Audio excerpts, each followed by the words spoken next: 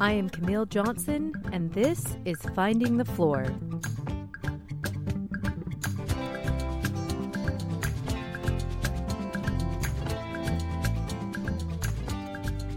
Stories and reflections of midlife motherhood, family, and finding meaning in it all. Join me as I share a little piece of my life and figure out what I want to be when I grow up.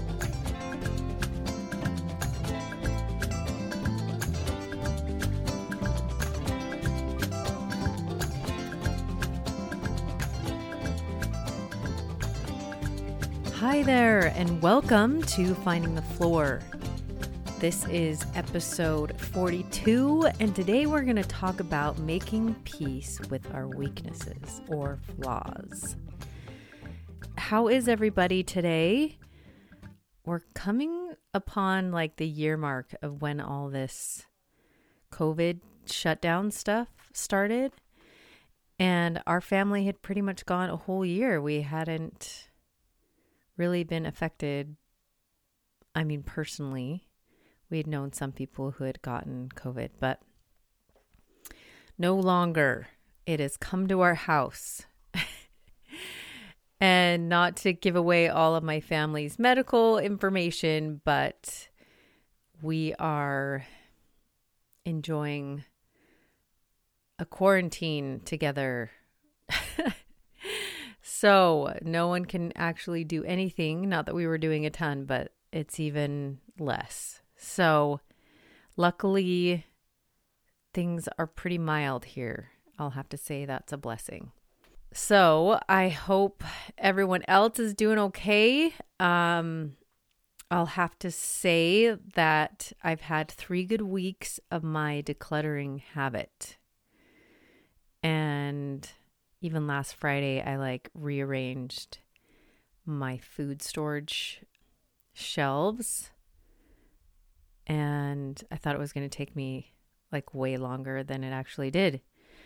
So it's been kind of fun. Now I'm sort of looking forward to my Declutter Fridays. So I don't know if anyone else has started a little habit or trying to work on a goal that they had, but this has actually been really good for me. So just to report on my little success that I've had.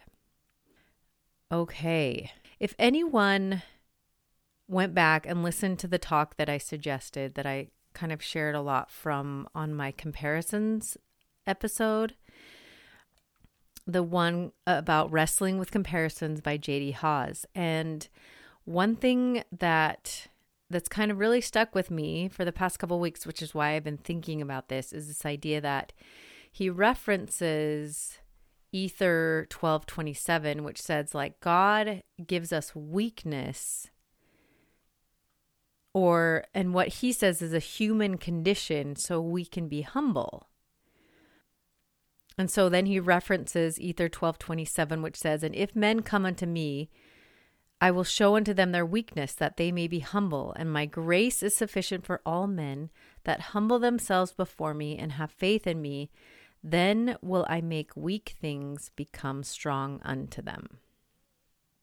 And so I've just been thinking about this idea of kind of being okay and being a little more humble about our weakness. So then I did a little more research within the scriptures and then other kind of outside articles and stuff, which I'm going to share with you today. And the other scripture I found was in Jacob, which is another book in the Book of Mormon.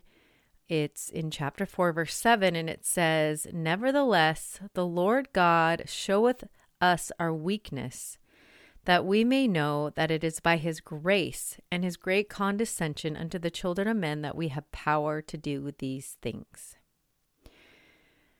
So from those two, this idea that weakness is something that we all have, and that we're given as a way for us to be humble, and also as a way to recognize that God has given us the power to do these things, and it is by his grace and that his willingness to, come down and atone for our sins, and that we can overcome some of these things that we define as either our weakness or our flaws. And then I found this great scripture in 2 Corinthians chapter 12, verse 9, and it says, "And he said unto me, My grace is sufficient for thee, for my strength is made perfect in weakness.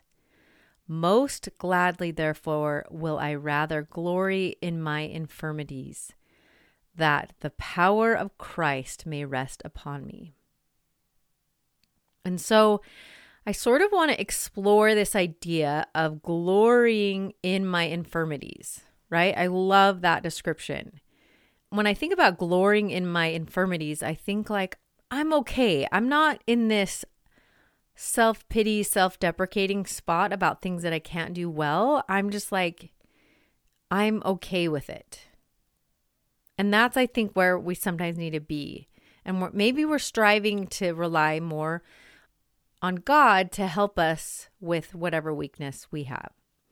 Now, if you go back to like the first episode I had upon self-love, and I shared this definition, which I'm going to share again from psychologytoday.com, and it says, self-love is not simply a state of feeling good.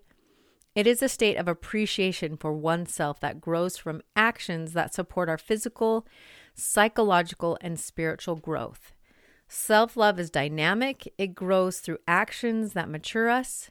When we act in ways that expand self-love in us, we begin to accept much better our weaknesses as well as our strengths, and have less need to explain away our shortcomings, have compassion for ourselves as human beings struggling to find personal meaning, are more centered in our life purpose and values, and expect living fulfillment through our own efforts. Okay, so if we can go back to that sentence where it says, we begin to accept much better our weaknesses as well as our strengths, and have a less need to explain away our shortcomings. So we start to develop this more compassion for ourselves. And sometimes I think if we look at those 3 scriptures that I mentioned, we also develop that compassion towards others too, because we all are subject to some sort of weakness or flaws. Nobody is perfect. As Hannah Montana would say back in the day, nobody's perfect. So today, as I talk a little bit more about accepting our weakness, or just even the idea of like being in this human state, of weakness, I've been thinking a lot about when you think someone is perfect, right? You kind of like, I know personally, I'm like, they're so perfect. They're so annoying. So I think it's funny for me personally when I think about obsessing about things that, let's say, I quote unquote are a weakness. So for instance, not getting rid of things, which builds up clutter in my home, and not having this perfect body that maybe I wish I would have had or think I should have, or if I had this perfect job or whatever, all these things that I think would be great. And then I think if I could wave a magic wand and have all that actually happen, I think I would be quite insufferable. I mean, who wants to be around someone who's got just doing it all right? Like, nobody. And I think there are plenty of people who maybe quote unquote pretend that they've got it all. And I don't know. You know that is not necessarily the case. You know, there's something else going on.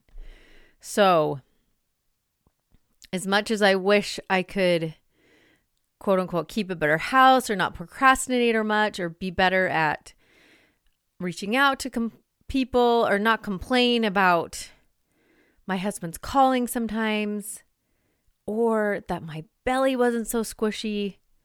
Well, who would I be without all those things that I think are weaknesses? And I think we're all unique because of some of the weaknesses and quote unquote flaws that we think I have. That's just like part of who we are. And sometimes I love when I hear on a couple of my like Jody Moore life coaching calls, is I hear her and a lot of the other life coaches talk about, you know what? We're all pretty much 50-50. 50% of the time we're great. 50% of the time we're a mess. And usually it's kind of like in between. Like it's usually not that dramatic too. Like there are times we're having great days, in between days, but we're all kind of a mess sometimes and we're all kind of great sometimes. And I just think that this idea that scripture from 2 Corinthians is if we can rejoice in our infirmities or the things that we're struggling with because we know we can rely on Jesus Christ to help us through these things, then maybe that is really the whole point, right? We can stay humble and rely upon the Savior to get us through the day. Because if we really thought we were awesome and can do everything on our own, I think we kind of would forget where everything we get comes from. So I think we begin almost like being grateful for the weaknesses that we've been given. When my husband was called as the stake president, and I was trying to remember if I told this story before when I talk about Mary Engel, but I'm just going to share it again. But so when my husband was called as the stake president, I was given about 5 minutes to share my testimony. And I just remember thinking, I don't even know what I want to say, because all I kept on thinking was like, I am just like the worst supportive wife. And so I had kind of been given a heads up the night before that I would be given a few minutes to just share my testimony. And that's kind of came into my head is like, well, I'm just going to share that. So I get up and I just share like how I'm kind of the worst. And I share that my poor husband would have to worry about me making it through the day on Sundays and coming home, and he wouldn't know what state I'd be in if I was going to be all angry at him for doing service and helping other people. And I just shared that how sometimes I would be frustrated and not look forward to Sundays. They were not my favorite day, and that I was going to strive to be better. And that's kind of what I said. I shared the story about Mary Engel Young, and I also joked that when I would hear some of the general authorities talk about their wives and how they never complain, Nate and I used to joke that, well, if you were to say something like that, I guess you could say like, I haven't complained in like the past 5 minutes. So you could say something like that. So I just shared the things that I struggled with and how I was going to try to be better. And even though this was a hard thing, I knew that this was from God and that this calling was where my husband was supposed to serve. And that was over 2.5 years ago. And I still get people like telling me how they love that talk and how sharing that just meant so much to them. And I just was like, whoa, I didn't realize that sharing my struggle was going to connect me with so many women who heard it. I mean, I've had so many people even reach out and say, hey, can you share that story about Mary Young so I can share that with another person whose husband just got a calling that they're having a hard time with, or someone struggling with their kids, and everyone knows that so did I. So I think it's just really interesting. And I found this great article which kind of backs up this idea, is that when we're willing to kind of be more vulnerable and share our weaknesses with others, it can actually draw us closer to people. So this article is titled, "This 6 Amazing Things That Will Happen When You Embrace Your Weakness," by Thibaut Maurice, and it's from lifehack.org. And there were 6 of them. Obviously, it says 6 amazing things. And number 6 was you'll build deeper and more meaningful relationships with other people. Embracing your weaknesses and sharing your true self will make others feel comfortable doing the same with you. Now, my husband's been in the stake presidency now for 2.5 years. Things have obviously been way different this year. And so I feel like things have been easier a little bit, and it's been easier as my kids have gotten older, but I have actually really strived to find ways to change my mindset. So something that is a weakness, I'm sort of learning how to get better at, and being more humble and learning how to be a better supportive wife, if that makes sense. I mean, there are still days where I'm not the best, and I can't say that I don't ever complain, but I'm definitely getting better.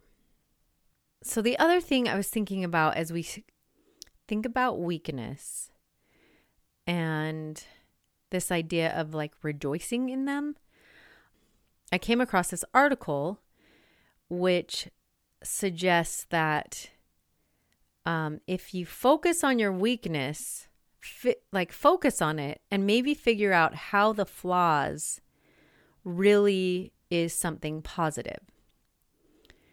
So this article was titled 4 Ways to Make Peace with Your Flaws. And I was thinking about that. And so I was thinking about also like, okay, with Nate, when he's the stake president, I'm sort of making peace with the fact that I had a hard time. But I'm slowly finding out that that's actually a strength because I'm able to help other women who also might be having a hard time. And then I was also thinking about other things that I feel like is a weakness, quote unquote. And I just tend to be more relaxed about a mess in my house. Like it kind of gets to the point where I'm like, okay, I can't handle it anymore. And then I clean up. And you guys know the first episode I shared was called the 90-10. And I've realized if I look back like this, what I think is a weakness is actually, I can think of it as a strength, is that I'm really not that scared to tackle a mess. I mean, I've got the 90-10, which I can always implement, but that sometimes I find it really satisfying taking a room from a total mess to just cleaning it up. And so I'm never really intimidated, or I don't really feel overwhelmed by a mess. I just feel like, oh, we can totally clean this up. Like no time, not a problem. So sometimes I think when we think about our weaknesses or flaws, there are probably ways that they're actually really a positive if you think about it in another way. And with this same article, there were like 4 suggestions. I'm not going to say all of them, but there was another one that I really liked, which was to reject the ideal that you're trying to live up to and not yourself. So when you think about, let's say, whether I need to have this perfectly clean house, maybe I don't need to worry about that.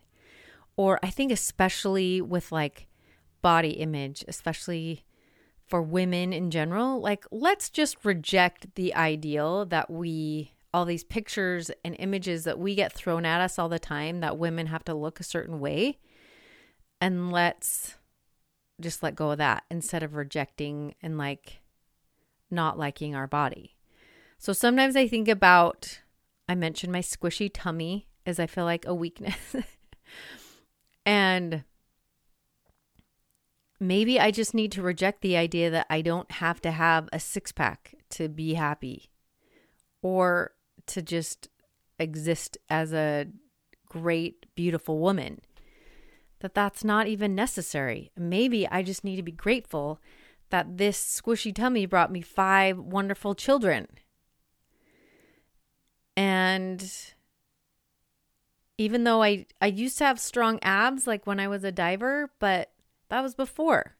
So I just got to let go of all that and kind of be okay. So I love that. Reject the ideal, not yourself. Okay. Now, there is also another camp out there that just talks about like not even worrying about your weakness. You want to kind of concentrate on the strengths that you have. Because sometimes if you spend all your time trying to improve your weakness, you're actually not working on your strengths, which is going to have a greater impact. I remember when I was working up at this college that I worked at, one of the women I worked under, she gave me this book called like Strengths 2.0. And you would take this quiz and it would help you see your strengths. It had like a list and then it would give you like a paragraph on things that thought you were really good at. And that also was really, really helpful. So I think that it's good to remember that we also have strengths. And sometimes when we build up those strengths, that is really good too. But of course, there's always all these different camps, right? So you have this like, just really think about your strengths. And because that's what you're good at. And if you work on getting even better at your strengths, like, things will magnify. And sometimes when you're always worried about improving on your weakness, then it doesn't get you going as far. But yeah, this other article I kind of liked as well. I mean, I get both points, so you guys can obviously decide for yourself.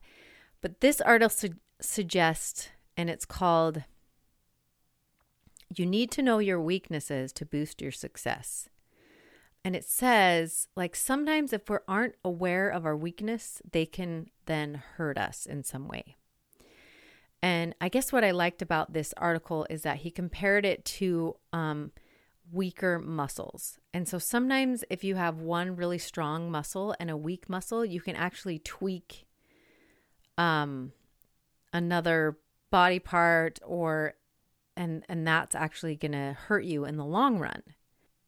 So what it suggests is that you kind of work on both. Like find 3 strengths and 3 weaknesses, and then don't just forget about your weaknesses. Obviously, you need to be aware, but maybe you spend a little bit of time working on your weaknesses. So it sort of reminded me of like, let's say with my tummy, like I'm going to reject this ideal that I need to have a 6-pack, perfect, defined tummy. But maybe I do need to probably strengthen my core, because if I just don't do anything, I could start having back issues and other type of issues if I just don't do anything.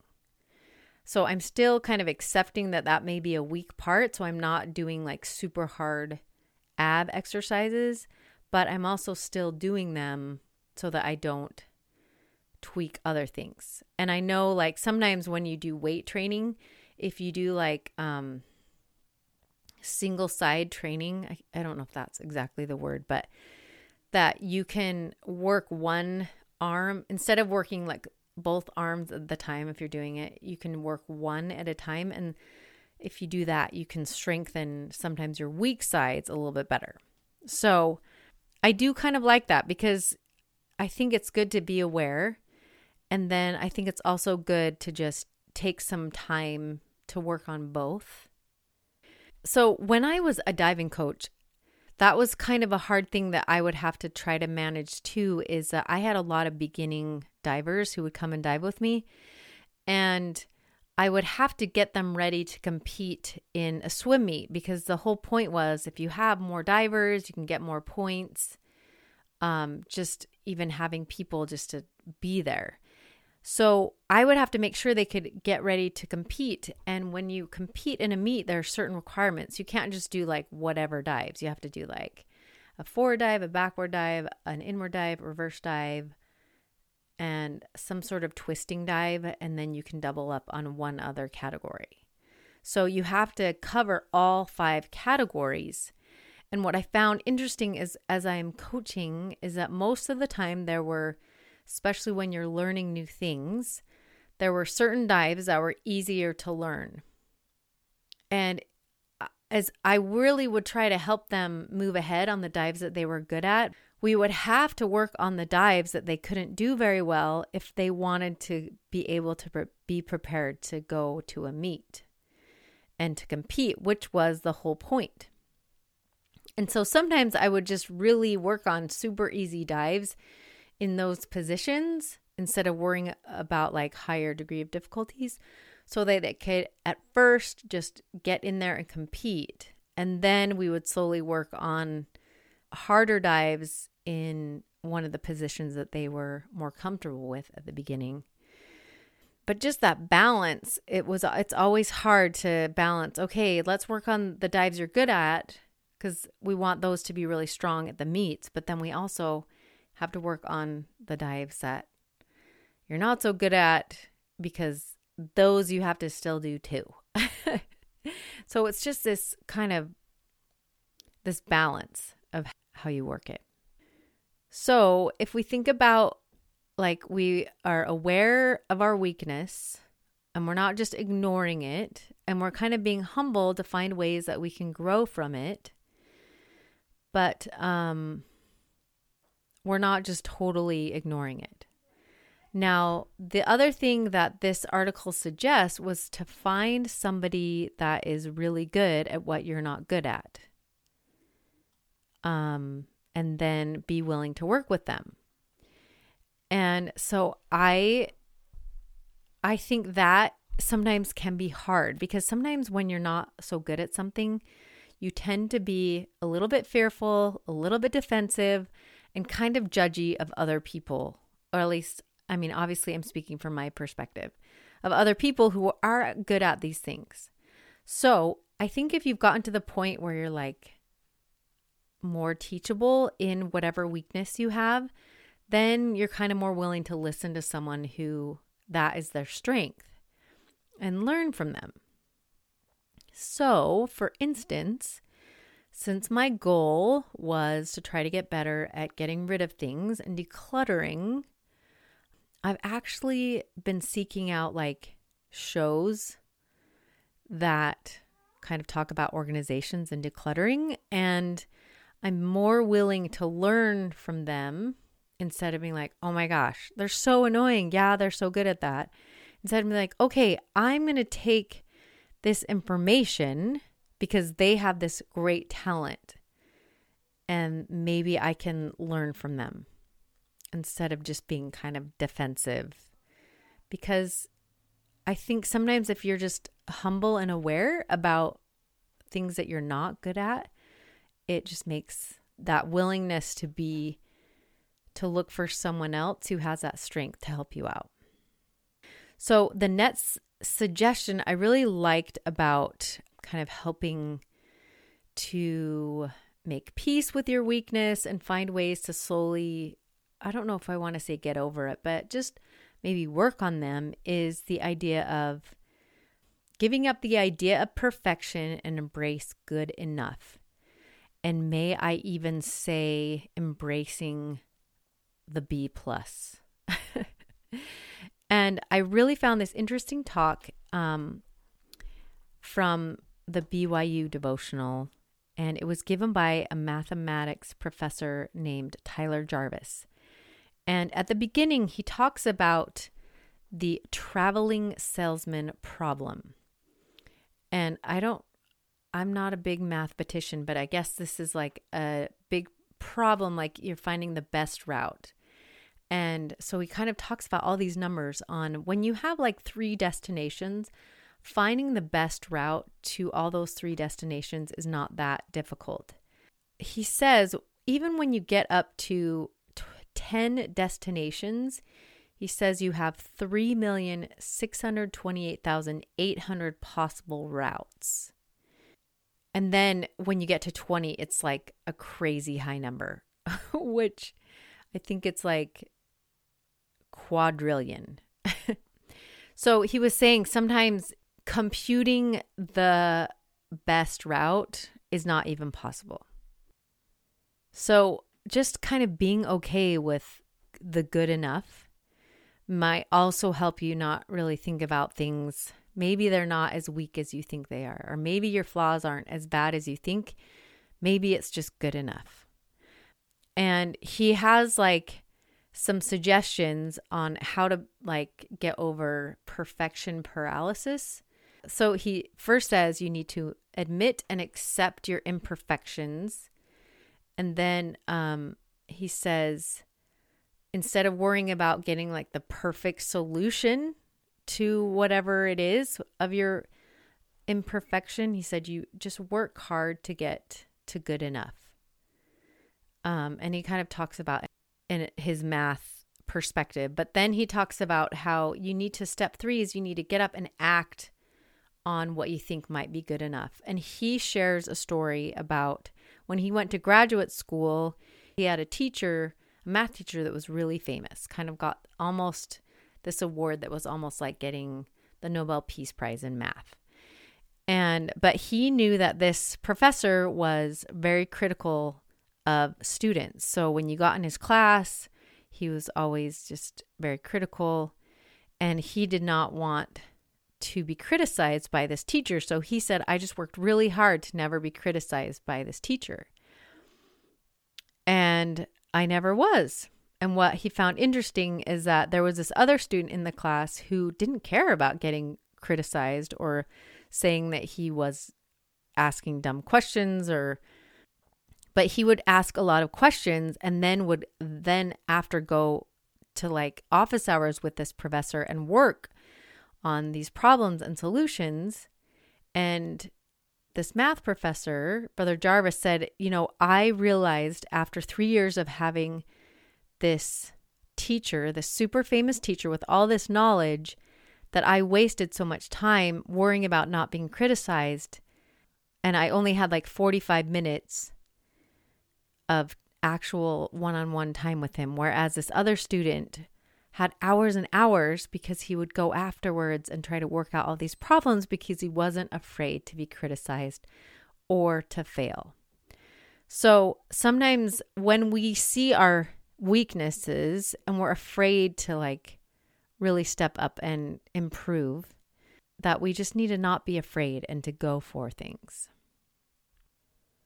So, and then he says like, you keep working at it. So you notice your imperfections, you approximate how you can get better, and then you work on it and not be afraid to fail. And then you just repeat the process. So it sort of reminded me of the story. So I don't know, probably 4 years ago, I don't know if it's been that long, maybe 3.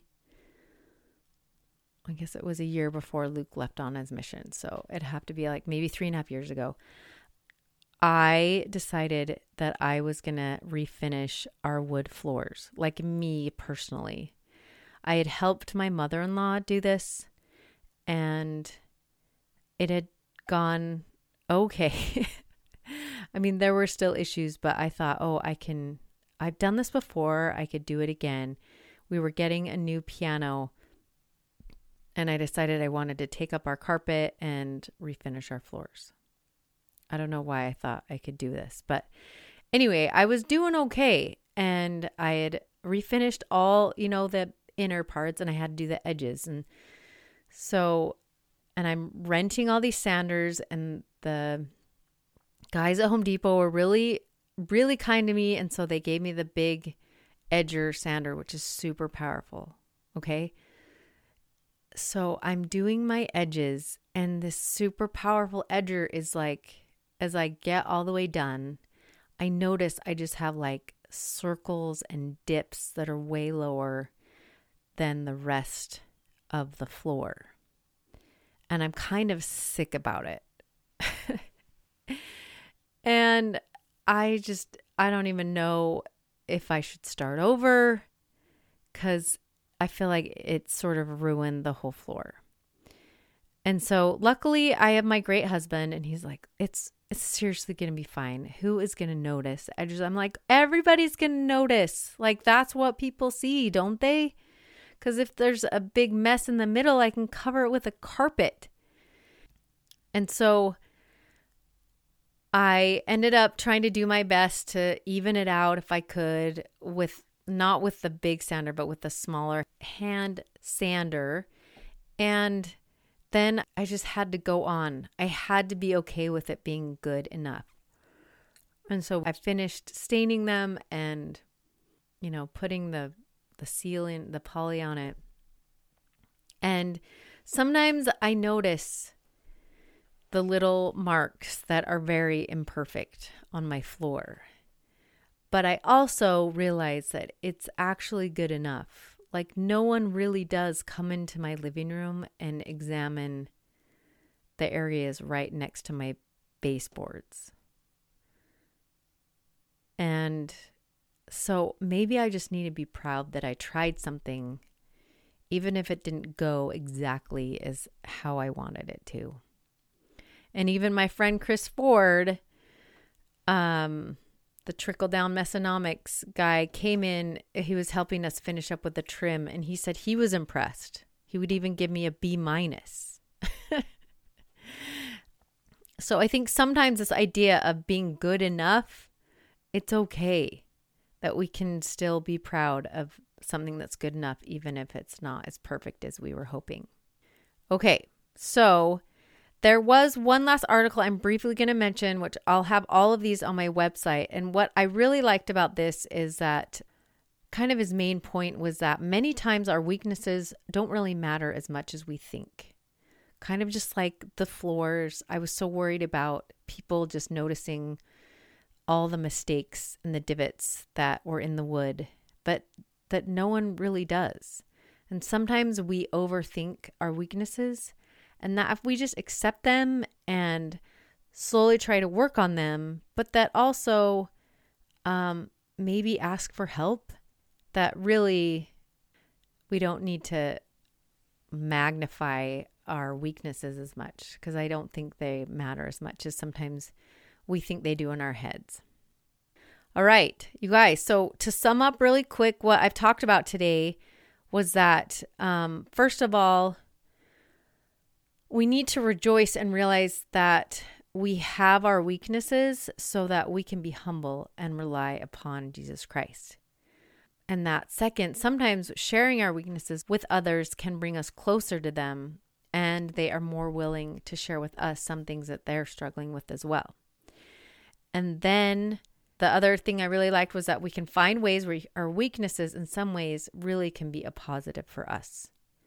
So that was number 3. And number 4, reject the ideal, not yourself. Maybe really look into why you're even thinking this is a weakness. And maybe it's more this ideal that's been pushing at us that we need to reject instead of ourselves. And then just as you accept your weakness, number 5, as you accept your weakness, be willing to take time to work on it and take advice from others. And number 6, just like the idea of giving up perfection for good enough. Sometimes we're going to obsess over things like floors that end up not being the very best we could be, but they're good enough, and we need to move on and not be afraid to fail and try new things. Quickly, I'm going to finish up with what actually Tyler Jarvis finished up this stanza from Leonard Cohen's song Anthem. It says, "Ring the bells that still can ring, forget your perfect offering. There is a crack in everything. That's how the light gets in." So remember, the whole point of our weaknesses is so that we can be humble and recognize that God is there to work in our lives. All right, you guys, I hope you have a wonderful day and week. And as always, seriously, thank you so much for listening, and I will talk to you next week.